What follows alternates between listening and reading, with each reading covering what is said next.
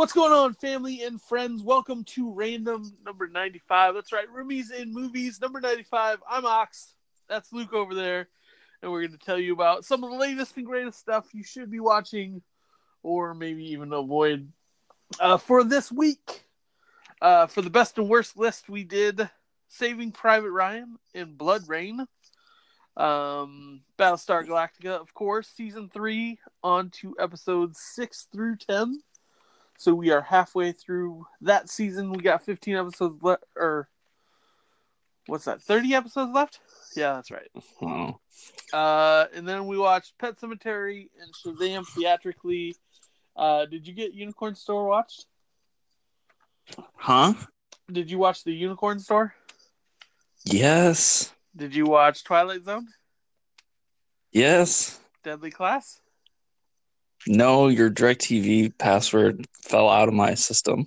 Oh, you fool. So you didn't get What We Do in the Shadows as well?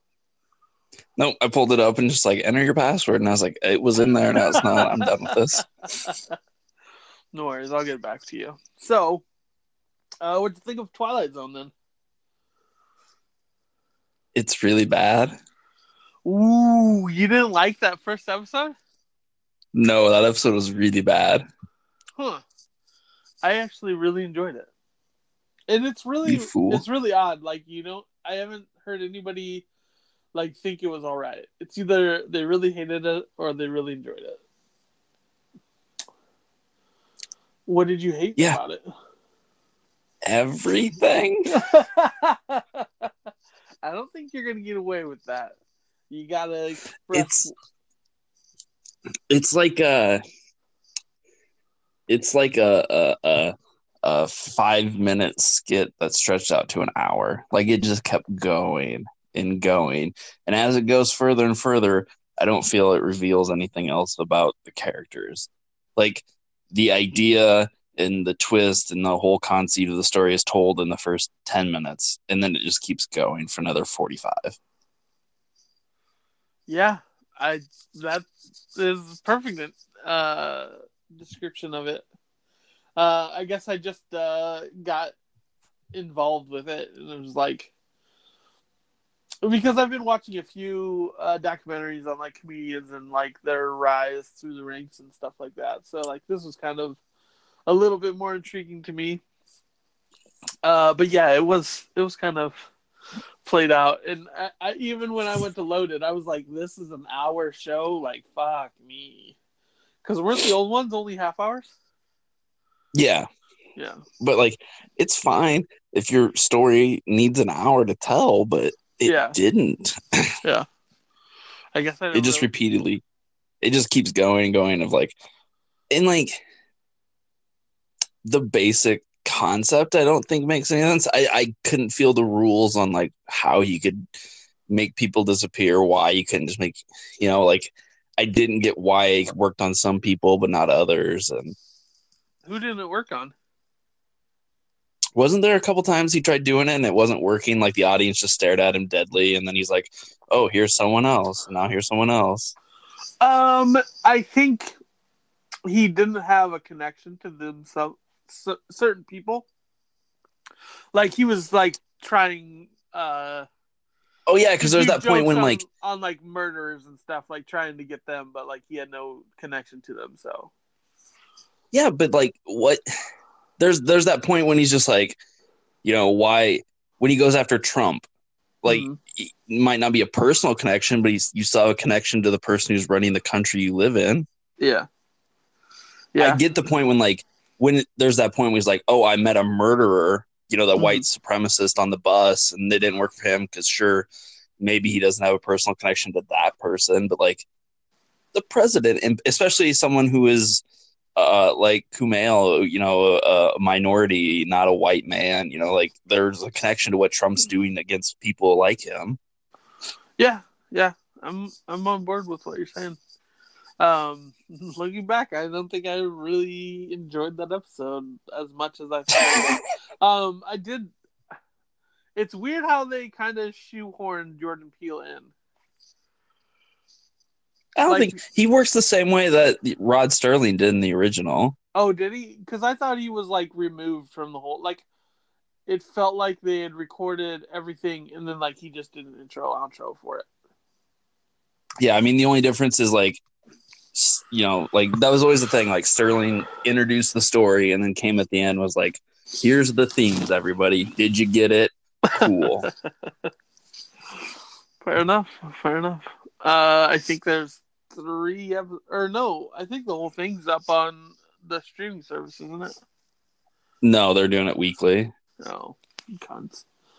So yeah, I guess check that out if it sounds appealing. But yeah, but it's one of those things like, you know, like not everything's gonna hit, so I can't dismiss the series as a whole. I can just say that I didn't like that first episode. Yeah. And I think they did it really smart to launch this when Jordan's kind of right on fire right now with us and everything else he's doing right now. So I think they were smart to wait for us to release and see that it get that critical acclaim and then jump on it. But I mean, I'm sure this was planned out for a year or so better. So yeah, so there's that.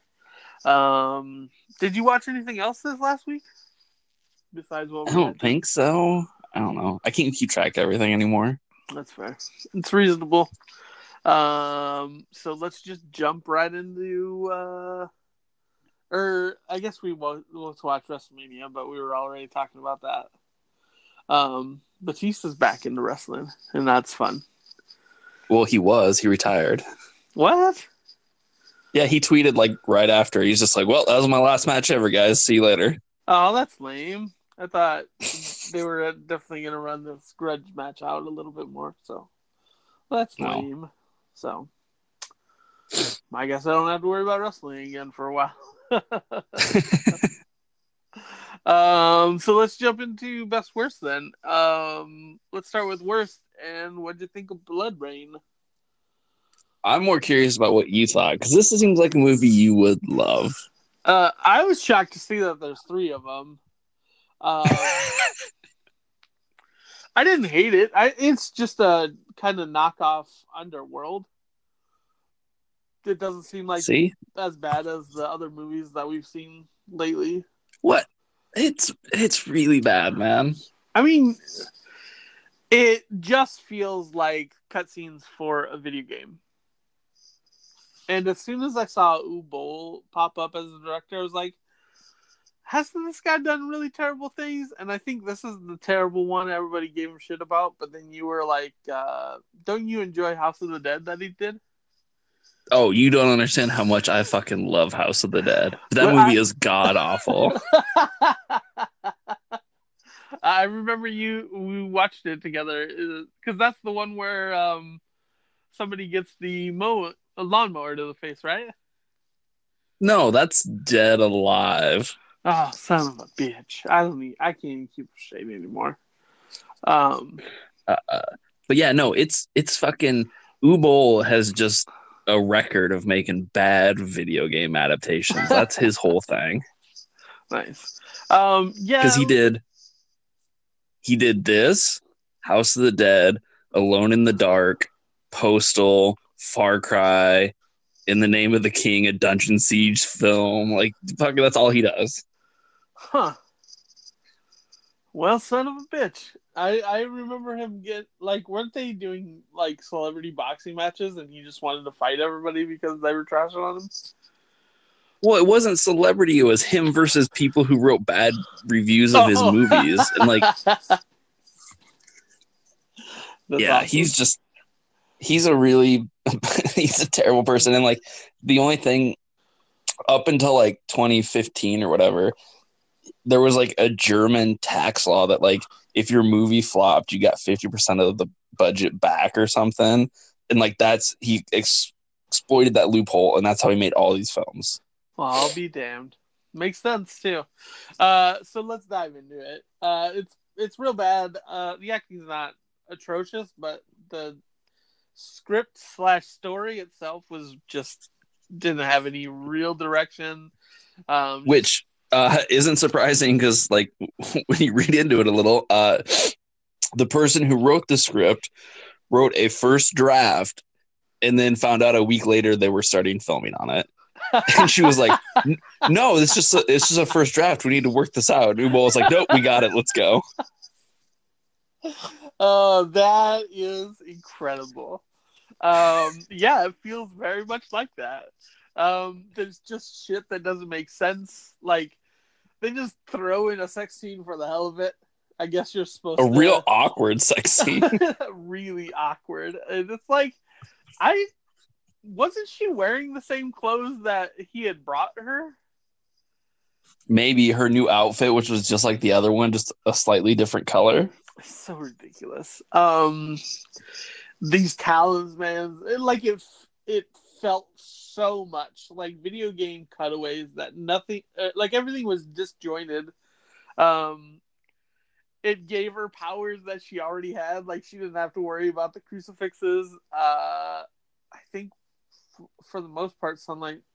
She was never in the sunlight, so it never really was anything. But but there was that whole point where like he took her to Meatloaf's lair because they had to get her out of the sun. Yeah.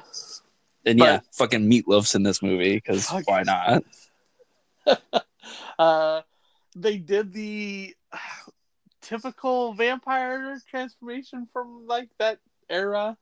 They're very Dusk Till Dawn-esque with a giant furrowed brow and some of them transformations are rough. I also swear, like, I don't have proof, but I'm fairly certain they only had Ben Kingsley for one day. Like, everything he does, it feels like he's like, you got one day, I'm here, I'm only doing one take, that's all you're getting. Like, he's rushing through all of his lines so fast. Oh, that's brilliant. Also, Billy Zane pops in to just die, I suppose. Does he? You don't even see it happen. I reckon he died. I mean, how else would they have known to go to wherever? But it's ridiculous. Yeah, the whole movie's just a complete mess. And then I guess she reigns, or she just takes over this castle of the 5 people she killed. It's also really annoying because, like, if you get close enough up on the weapons, they're all blunt and fucking not shaped like a sword should be. Like, all of them. Yeah, and everyone's real bad at using them. I mean, there's literally a point where, like, Michael Madsen's running around with a sword, but instead he's punching people with his offhand. Yep. So, really avoid that movie. Really avoid most of Ubol's stuff. That's a lie. Watch House of the Dead. It's brilliant. I mean, watch House of the Dead. That is pretty fun. The rest are bad.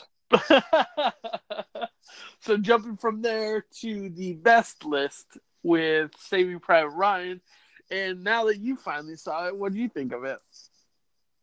That movie's really long. Of course it is. It's a Tom Hanks movie.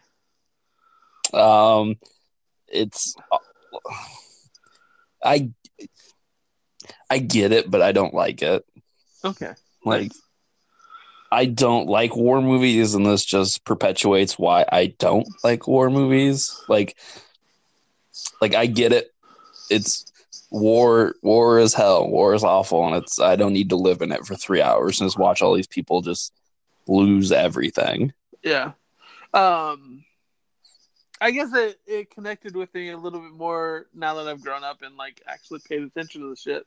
But yeah, I hate this movie. I'm not a fan of it just because of the subject matter for the most part. I'm just not a fan of war movies too. And it's well done to the point where it just grosses me out for most of it. And it's a weird thing because I remembered when I saw it, we had a slumber party with like the foreign exchange students of high school like this weekend, and like they all wanted to watch it, and it's really weird to look back on that because it's like most of them were from the UK, so it's really strange that they wanted to see America's take on us saving a random person in this clusterfuck of a war. And like I just dislike this movie just because of I don't see like I understand the reason that we have wars or whatever. I just don't. I think humanity should be better, and beyond that we should be finding ways to get along with each other more so than just sending people out to die uselessly. And like, it's so fucked. But we get to see a ton of characters. This is 20 years old at this point, but a lot of these actors before they hit it. Faraday is being so tiny, and he's not a big person per se, but like even tinier than when he was on Lost. So, I think this was one of Vin Diesel's first. Ribisi was great in it, but like, I don't know. It's really strange. Like now that I'm getting all these pieces, like from this and Dunkirk and like Monuments Men and like all the shit that surrounded World War II, but like told through the lens of somebody else's story that might not be completely true. But yeah, this movie is just something I don't care to ever go back to. And I get it. I mean, it's a well-made movie, but like, I don't want to see it ever again. Yeah, like I said, like I don't need to deal with that.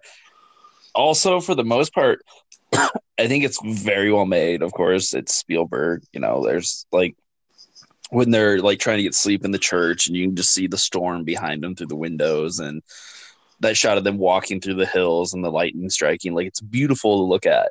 But when you get into the war parts, like it's just, and I don't even think like it's unwatchable because of what's happening, although that's a factor. But like he ramps up the shaking of the camera, and there's like the lens flares everywhere, and it's almost unwatchable when you get to those war parts, which I'm sure is the point. But it makes me like not care. Like I kind of disconnect at that point. Yeah, for sure. So yeah. I'm I'm not excited about these longer Tom Hanks movies. I think there's a couple more on the list, aren't there? Listen, you just need to calm down. So I mean, had you, since you've never seen it before, was it worth at least the first or the initial watch? Like, would you recommend it to somebody that's never seen it? I think if they like that kind of, if you like history, you see so many people are like, oh, I'm reading this book about World War II, like or watching a Ken Burns documentary, like they're fascinated by that time. Then yeah, absolutely. But if you don't have a want to like delve into that history and what happened back then, no, absolutely don't watch this movie. Yeah. Fair enough. So that's best and worst list for the week. Also, like, weirdly, also when they do the actiony stuff, like it feels like blockbuster action at times. Like, there's that part where like Hanks is shot on the bridge, and he's like pulls out his handgun. I was like, is he gonna shoot like the fucking dynamite and blow the bridge up with a single shot? Like, it literally felt like they were doing that. Yeah, for sure. Fuck crazy. So, jumping from there to Battlestar Galactica this week, getting halfway through season 3, and what a whirlwind this was. Like, it's so strange how different these 5 episodes were from those first 5 of season 3. It's crazy how much I'm enjoying this show because of those differing sections of the seasons, I suppose. But yeah, jumping right back into it, I'm surprised we dealt with the contaminated, diseased Cylons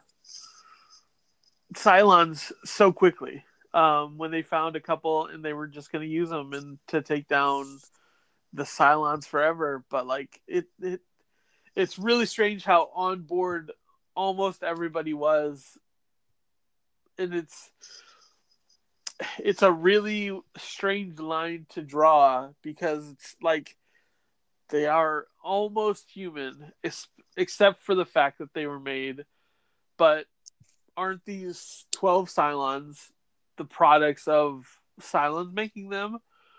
At that point, aren't they a little bit more than just machines? And then Hilo has big problems with it, obviously, because it's like eradicating a being that exists just because they know how to.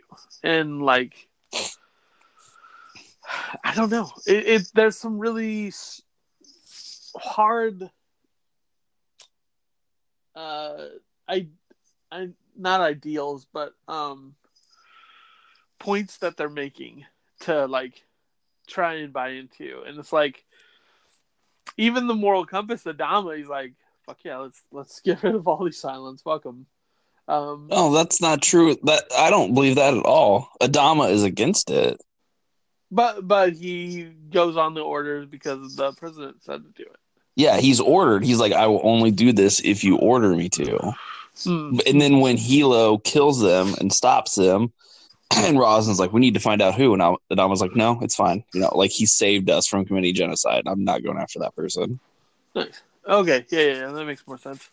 And then we get the point where they're now torturing Baltar and making a really strange like love triangle between Caprica, Xena, and Baltar.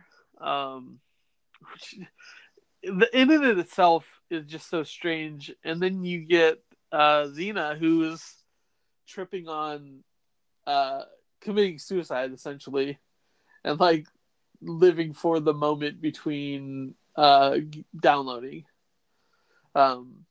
which is so strange. And then Baltar catches her, but then because like the way they get into this love triangle is because Caprica, in his mind, is trying to save him the pain, but he's talking to her, but obviously his body is saying it as well, and she's standing right there, and he confesses that he loves Caprica, but it's also misconstrued that he loves the other one too, just because he says it when he's in his mind, but it comes out when he's in his actual self. So yeah, it's really strange to see how those two are playing off each other, especially since Xena has like this kind of disregard for the other Cylons that have been shown so far. Well, yeah, because she's just wrapped up in her own like, I need to die and find out who the final five are and learn, you know, these godlike figures within the Cylon race. And to be honest, like, I pretty much hate all this stuff. Like, it does nothing for me. Yeah. Are you talking specifically just the Cylon stuff? Pretty much anything on the Cylon base star, I'm like, this is boring and dumb, and because everything's so oblique and they talk in circles to try and just remain mysterious, and it's just yeah, I get you. I'm there with you too, except I assume getting further in the story, like a lot of this will like I won't care about, but like the intrigue is dragging me along for right now. Yeah, I mean, there's definitely a point of like, I know who the final five Cylons are, and I know where this is going, and I'm sure as soon as each one gets revealed, you're gonna get a text like, "Oh my god, this is blowing my mind, and I can't wait for the other four and like the 3 and 2, whatever." So in episode 7, we see that Adama was ordered to send Bulldog across the armistice line, and essentially that started the conflict. See, I don't believe that either. I believe the Cylons were always planning this, and they were always going to come back. Yeah, I don't necessarily agree that with it being on Adama's shoulders. I think Bulldog's going to play a role later down the line, but for the most part... when you find out that he's the Cylon god, you're going to be shocked. It wouldn't surprise me if he is a Cylon. The way that he describes that he was let go, and then the evidence that Starbuck finds that like they kind of were just shooting around him, and then he kind of saved himself. But Ty is right. They knew he had been sent over the armistice line and shot down by the humans. He literally was sent back to the fleet to learn it and take his revenge on Adama. Yeah, it makes sense. So they were just in there. And to be honest, like, bring your expectations down because you never see Bulldog again. Oh, this is how the show works. So, like, we got a guest star, we got a story, and we're gonna forget about that forever now. Right on. That makes sense. But yeah, to speak to what you were saying is like, Adama struggling with this whole issue that arose from them crossing that armistice line, and then Rosalind, like, listen, war was going to happen regardless. It's just it happened sooner than expected, I'm guessing, and they weren't as fortified as maybe they could have been to just wipe us out in one fail swipe. But I mean, they did get the majority for the most part. Had they waited another week, Galactica probably would have been in ruins, and they wouldn't have had any way to save themselves. So, yeah, him struggling with all that. We getting Ty back as the XO. When he the whole dance around them shooting Bulldog down was great to bring Ty back into his leadership role. We see him and he's in the bottom of a bottle again and trying to figure out who he is, whatever. But then you get the boxing Fight Club episode, which it's like, oh, this is just going to be a fun little romp that we don't have to deal with anything. Like, we're just going to be kicking the shit out of each other and kind of progressing the story. And it's like, nope, we're going to deal with a lot of shit. And this is how Starbuck and Apollo left things between them, like, tried finding their way back to each other again, but then Starbuck got cold feet and kind of destroyed any chance of any of that happening. But them fighting in the ring and Dee witnessing it, as well as Anders, like, they realize that there's more between these two, and it's like they're basically just on the sidelines waiting for them to reconnect, which sucks for them. And I know you hate those two being together, but I think it's thematically all right for the show. That's right. The only thing that thematically works is in this episode, where you see that these people can't be together. What they can do is beat each other and leave each other. That's the closest they can come to the closeness that they're wanting. Yeah, that's a perfect analogy. Also, we get to see Adama get the shit kicked out of him. He calls out Chief, and I feel like it's going to be where Adama just fucking beats the shit out of him, but no, he gets his clock cleaned, and I think he knew that was going to happen, but oh yeah, he absolutely did. He also wanted to point out that they need this for themselves, but it's not a spectator-esque thing. They all need this to move on from what they have going on. And I think them being close as a family works well until they start favoring each other because they're getting too close. And, like, to speak to that, and then Chief takes off and gets back to work because they're in the final throes of the humanity, so they have to keep moving forward. I mean, they can't get as lax as they have been getting. So sure, but I mean, and the whole point is, it is literally Adama punishing himself for he views as a failure. He should have never broken up the fleet and let them go down there. He views that as his mistake, and this is his penance. He's going to get the shit kicked out of him in the ring in front of everybody to try and, likes to punish himself physically the way he has mentally for what he caused to happen. And I think it's probably one of my favorite episodes so far in season 3. Oh no, it's great. Yeah, this is literally like last week when I was like, "You're like, we got the next 5." I was like, I think the boxing episode's in there because that's really the only thing that kind of sticks out from the middle of this season. Yeah. Wanted like it's a well loved episode or a well hated. There's kind of no in between on it. But I always remember it because on the box set of season 3, like there's the extended director's cut of this episode, like 90 minutes long. Oh shit! Now I'm gonna search that out because that sounds awesome. But yeah, really great. And then we move into they're running out of rations or food to eat for the most part, and they find a planet with sustainable food source, which is this algae, whatever. And then it's kind of them working their way through jumps to get there through all this radiation cloud, so they can survive.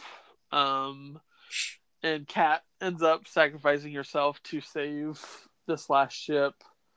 The really touching moment at the end of that where he promotes her to CAG just because she did make the ultimate sacrifice and saved people, but at the cost of her own life.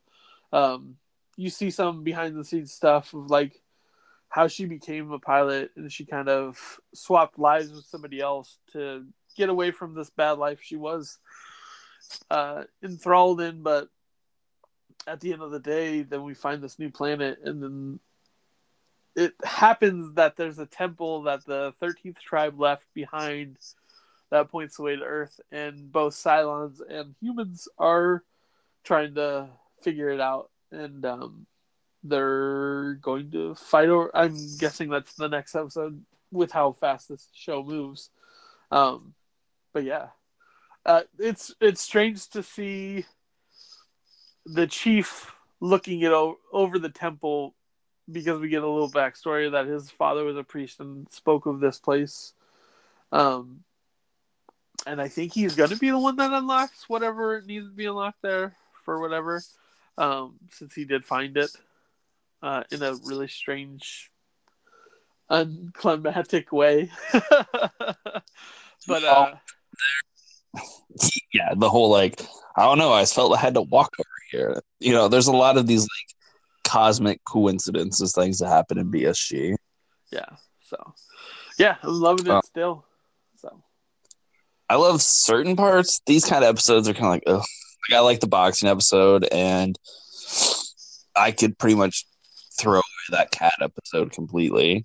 But like, I love the stuff with like in the last episode with Baltar. Like, I think it's so good. Like, when he's the one who comes over the intercom to talk to him, and then Rosalind just wants to fucking kill him, and then the Cylons are like, give us the temple and we'll give you Baltar. That's what you want, right?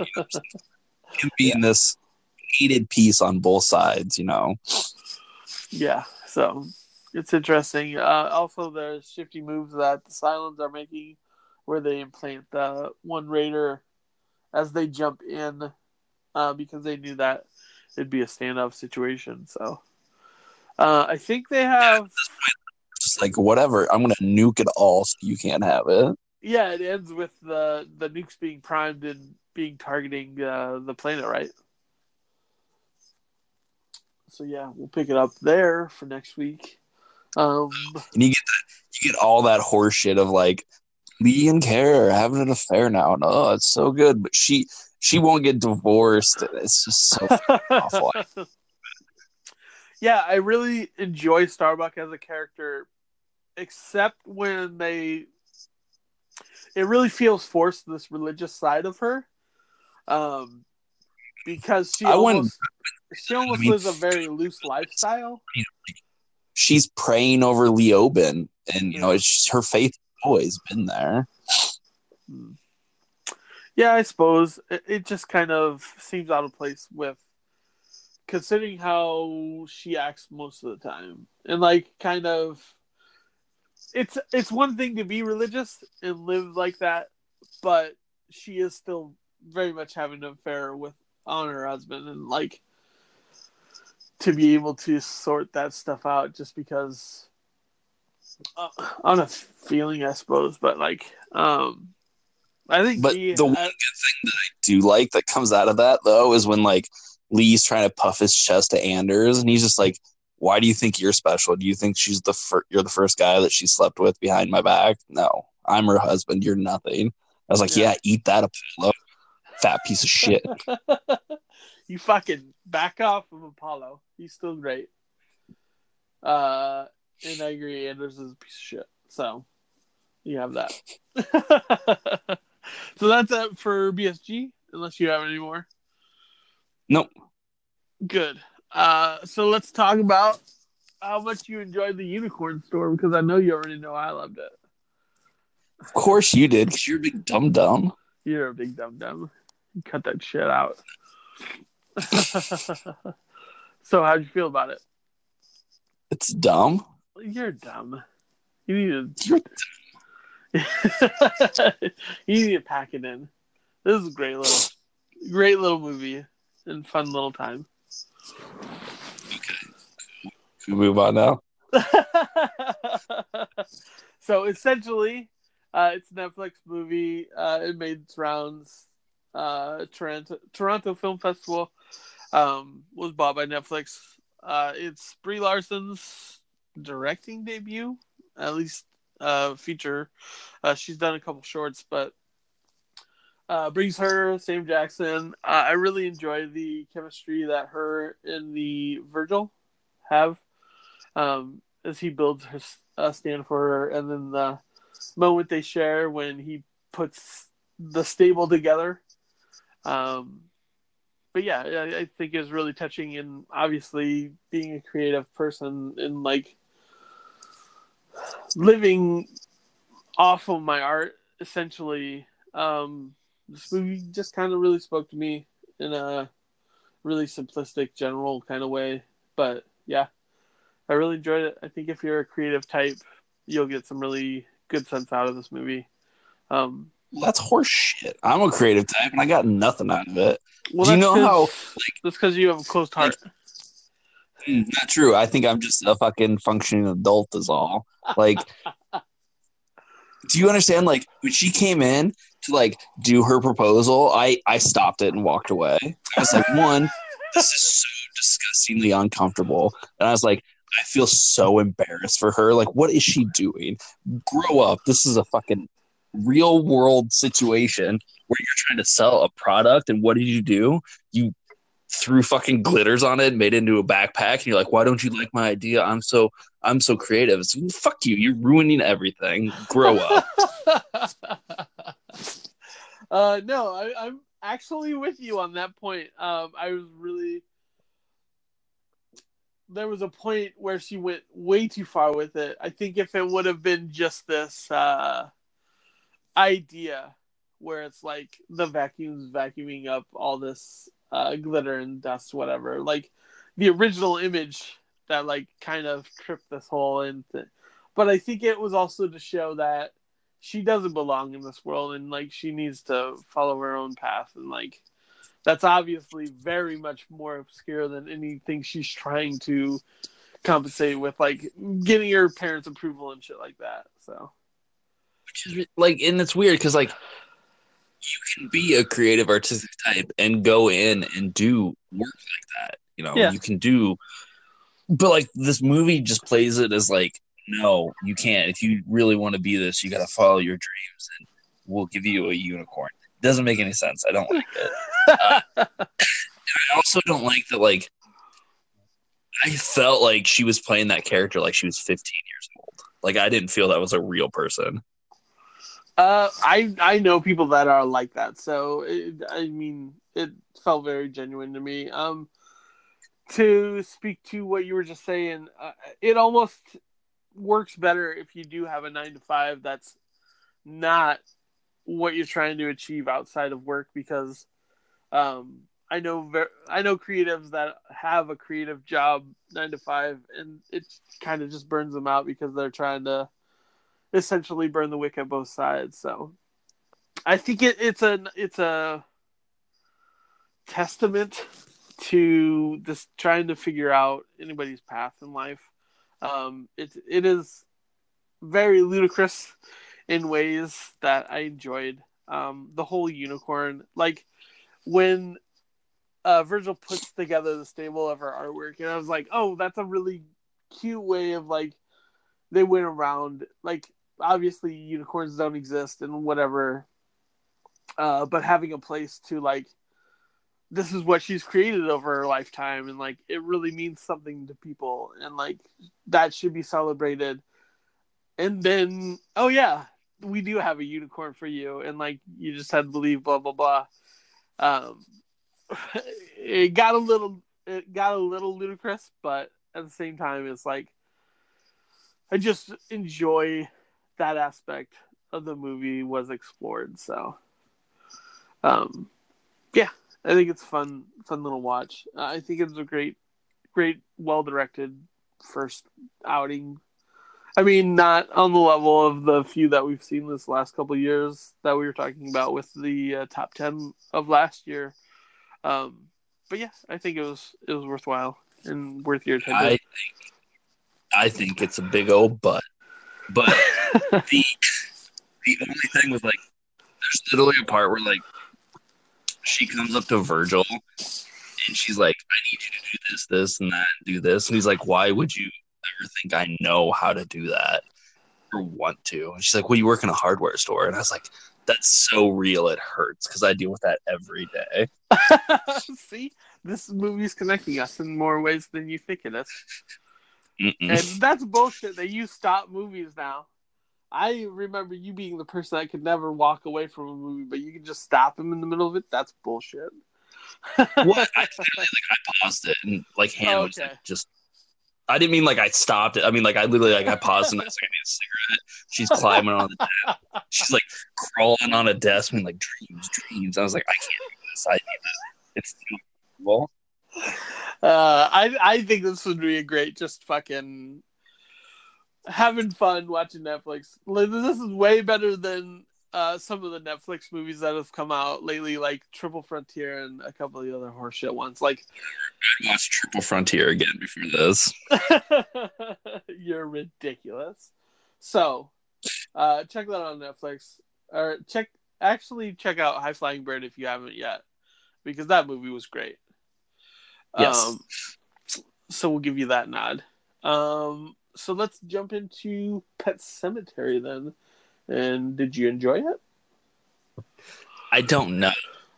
Is that an acceptable answer? What's interesting about that answer is because you just read the book, right? I read it a couple months ago. Yeah, I'm working through all of Stephen King's works. Okay. So, yeah. But you've seen the original too, right? Yes, of course. Fucking Herman Munster getting his fucking ankles cut out by fucking Miko Hughes. You guys seen that shit? So I went into this movie completely blind. Maybe saw a 5-10 seconds trailer. Like, I knew he was gonna get his ankle or his Achilles cut, which sucks. I hate it when movies do that. I mean, I understand why they do it because it's just fucking gross, but yeah, I hate this movie. I don't think it works well. That being said, I have no reference for any of the things. The couple fake outs. Clear this up though. In the original Pet Sematary, doesn't the boy die? Yes, it is the boy, which is why this probably could have worked as a twist for those of us who know Pet Sematary, except for the fact they gave it away in the trailers that it was the girl. See, I thought that was too. So when I see, because I remember the end of the original Pet Sematary, the little boy is like has a knife and like asks the daddy if he wants to play, right? He has a scalpel, but yeah, scalpel. That's right.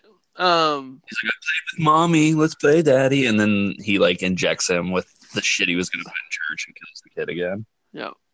So, yeah, it just, especially once he brings the daughter back, a lot of things just start falling to the wayside. Especially like this girl is imbued with incredible strength and can just drag her parents to bury them within 5 minutes, where it takes half a night to just bury a cat for the father. I think, yeah, I mean, like that falls apart. But I think the idea of like the incredible strength and everything, it's kind of barely hinted at there, and they kind of hint at it in the book, but like it's not them that comes back; it's a demon in their body. Oh, see, that makes more sense. What didn't make sense is when they hinted at the Wendigo bullshit. Like, that was never in the original movie either, was it? That is in the book, son. Okay. Yeah, they're talking. There's that point when like they're walking through and they hear that noise, and he's like, "It's a loon." In the book, and this was just like, "Yeah, it's a loon. No, it's a fucking Wendigo. You're on Indian land, man." See, that's why it felt so disjointed, is because like they talked about the Wendigo with the book and like only mentioned it in passing, but like I think you see the silhouette of it when he goes to bury his daughter. I don't know. I think the creepy kids aspect was played up more in the trailer, and it just never made fruition. Also, the whole barrier thing. Like, I don't know, that kid that dies in the beginning, like, comes back to haunt them, and, like, I don't know, none of that shit just, like, connected, so. Listen, all I'm gonna say, it's all from the book, man. Like, the daughter has dreams of the fucking Pascal kid telling her about what's happening, and, it's all there. Like, but it's this idea of like that happens a lot in like Stephen King books, where he has like this great idea, but you're like, well, that's not a book, so now we got to throw in Wendigos and ghosts and all this shit.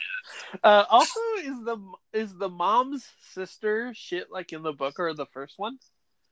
Yes, both of them. Okay, because I had never seen any of that stuff, and it just felt like that was thrown in to fill out this movie. No, it's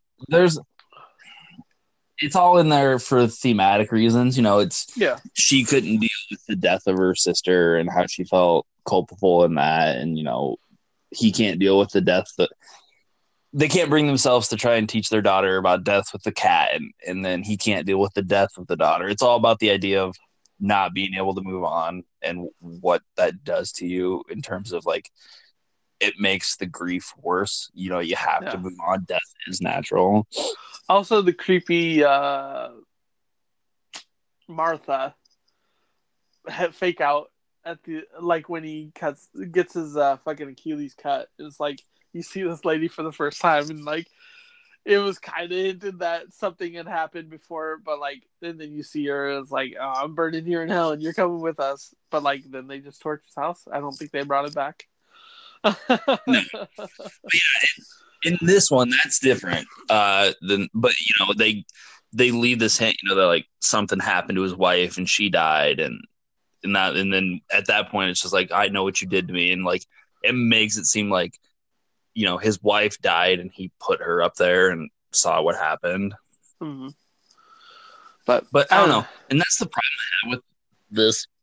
Excuse me, is I don't feel there's a connection between Lithgow's character and the family. Like in the book, he like him and the dad are best friends. Like they drink every night. He's who welcomes in. This one is just kind of like, well, I found your daughter in a cemetery, and now we're gonna dance around and hang out, and now we're best friends. Like everything moves so fast. Yeah. So, were you? And also, you were all right with Pet Sematary, this new one, because you had the experience from the other ones, right? It's fine. Like I think there's stuff that works in it, and I think there's stuff that doesn't. What's really funny is I am super not on board with horror because of Us. This was kind of a lame treading, but it only proves that I'm so not ready for any of the other horror movies that's coming this year.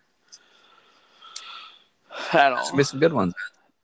Great. I know there are, but I'm just not.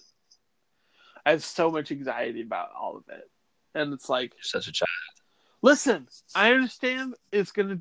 take me getting through the stuff to grow and become better at judging all this stuff. But I as a person that stands right now, I don't like it because it makes me uneasy and shit like that. So, especially the paranormal side stuff that kind of are hinted at in these movies. So, yeah, baby. It is what it is. You know what the most paranormal thing in this movie is? What's that? The fact that daughter is able to be resurrected, because that would be a closed fucking casket if she got nailed with that fucking tanker. Also, I couldn't get out of my head when he's giving her a bath when he brings her back or like finds her in the house, whatever. And all I remember is the scene from American Gods where dead wife is getting a bath and like her skin like starts getting all loose and shit.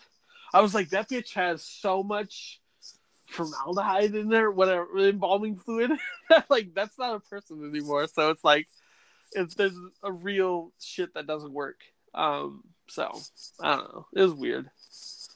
So, jumping from there, I guess we can finally talk about how bad Shazam was. I will fucking murder your face. You're so dumb. No, I'm kidding. Shazam's fucking great.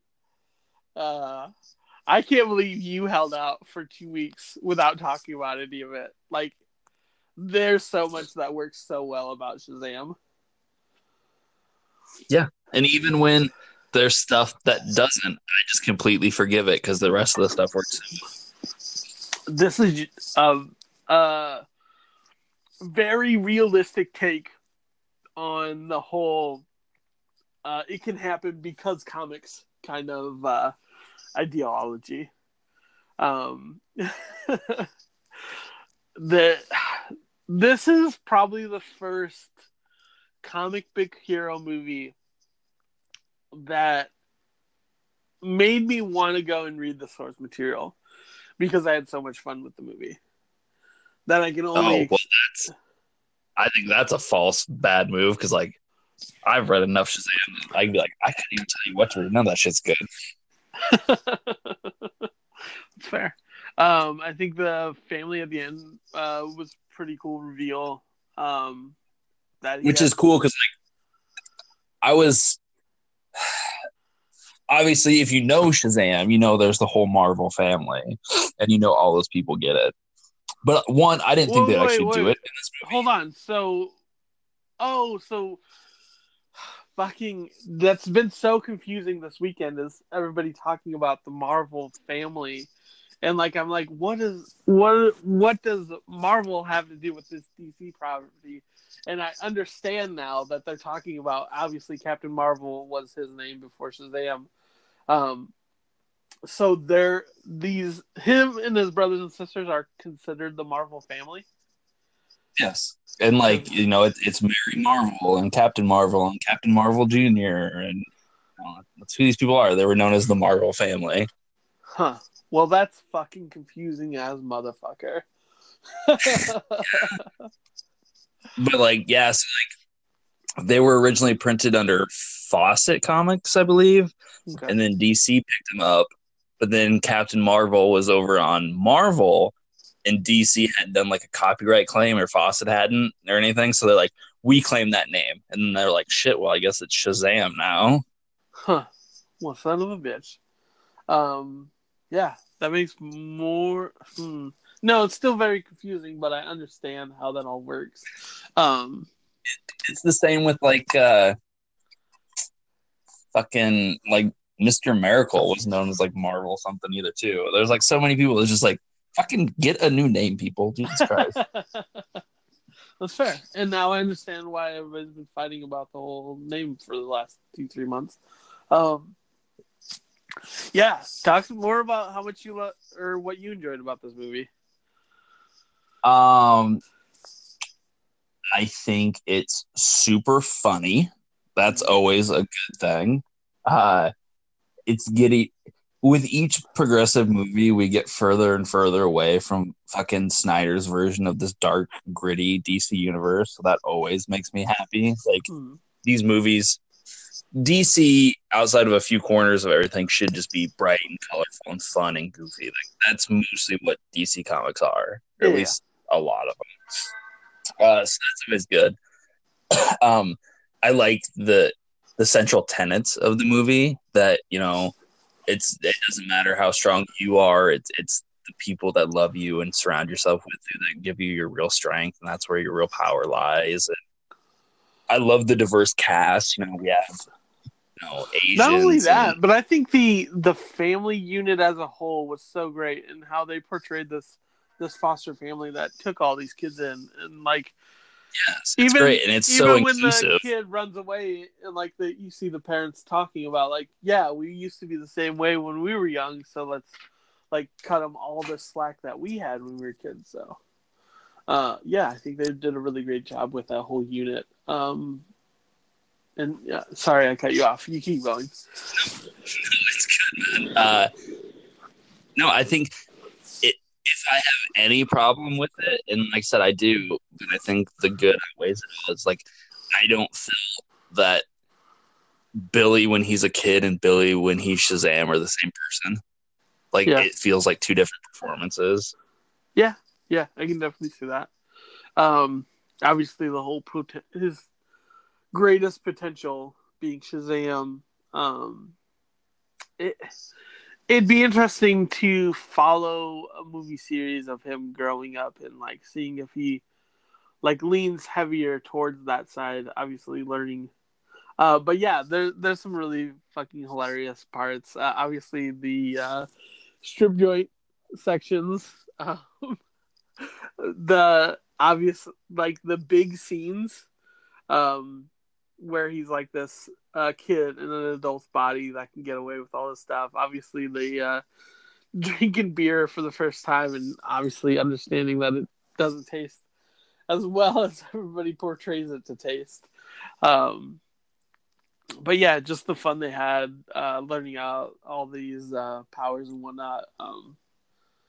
And then the showdown. I thought the showdown was great. And like them coming to understand how he had his power and what they would have to do to kind of get away from that. So they could kind of ball him up and like chain him in or whatever. But yeah. I thought it was really well done. Yeah. What negative things do you have to say about it? I can't think of really anything that I didn't appreciate about this movie. Well, again, one, I don't think the fucking kid and Zach Levi are playing the same character. And I think that's a problem. You know, Shazam should be Billy, but you know, it's not a separate entity. It is just him given these things. Yeah. But you know, every time he's Shazam, he's like, it's big, goofy, fun, and we're doing this, and it's great. And then when he's a kid, he's all like mopey, and I need to find my mom, and I hate everything. I see what you mean with that. Yeah. So I don't really feel that it's. I don't know. But it's fine enough that I can deal with it because they're both play the respective parts well enough. Yeah. I think I don't know. I think it's probably a little too intense at times for the demographic that they're shooting for. Like, this should be a fun, cheesy kids movie that we get into, but then there's like a murder rampage by the 7 Deadly Sins in a boardroom at one point. Yeah, and also it's pretty intense how the bad guy finds him and just starts beating the shit out of him. Like, this kid that doesn't know his limitations yet is just getting fucking thrown through this whole mall area. And has really no way out except to... The sneaky way that he gets away is pretty ingenious, but the supervillain is very intense. And then, like, maybe the biggest quibble, you couldn't have got fucking Henry Cavill for one fucking day. You gotta cut out Superman's face. Oh god, that's the funniest part to me. his quote unquote cameo. Because I think he's still in limbo, isn't he? Like, he doesn't know if he's going to return for. Yeah, because it seems like everyone's like, he's done. He's all like, no, I'm still here on Instagram posting weird photos of me holding Superman toys. It's just like, no idea what's going on. But like, Ezra's out, right? No, he's writing the Flash movie at the moment. I thought he didn't get, or like, he just couldn't make it work, so he just dropped it the other day. If it did, I didn't see it. But the whole thing was like he was writing the script. Like, that was like 2 weeks ago. But I mean, Batfleck's really definitely done. I enjoy these singular stories that they're telling, and I don't need them to be part of the universe. The credit scenes where it shows them with all the different DC heroes, I don't know. It was fun enough, but I just don't want them to bring them together like if we're having fun with these movies. I think they're on the right track. I think it's fine doing these smaller movies that exist in the same world, but you don't need to interconnect them. Yeah, for sure. Yeah. Because, I mean, if the heroes were there, I don't think this one dude would have been a problem. I think if that would have been national news, like, they would have been there in a heartbeat. And, like, I don't know.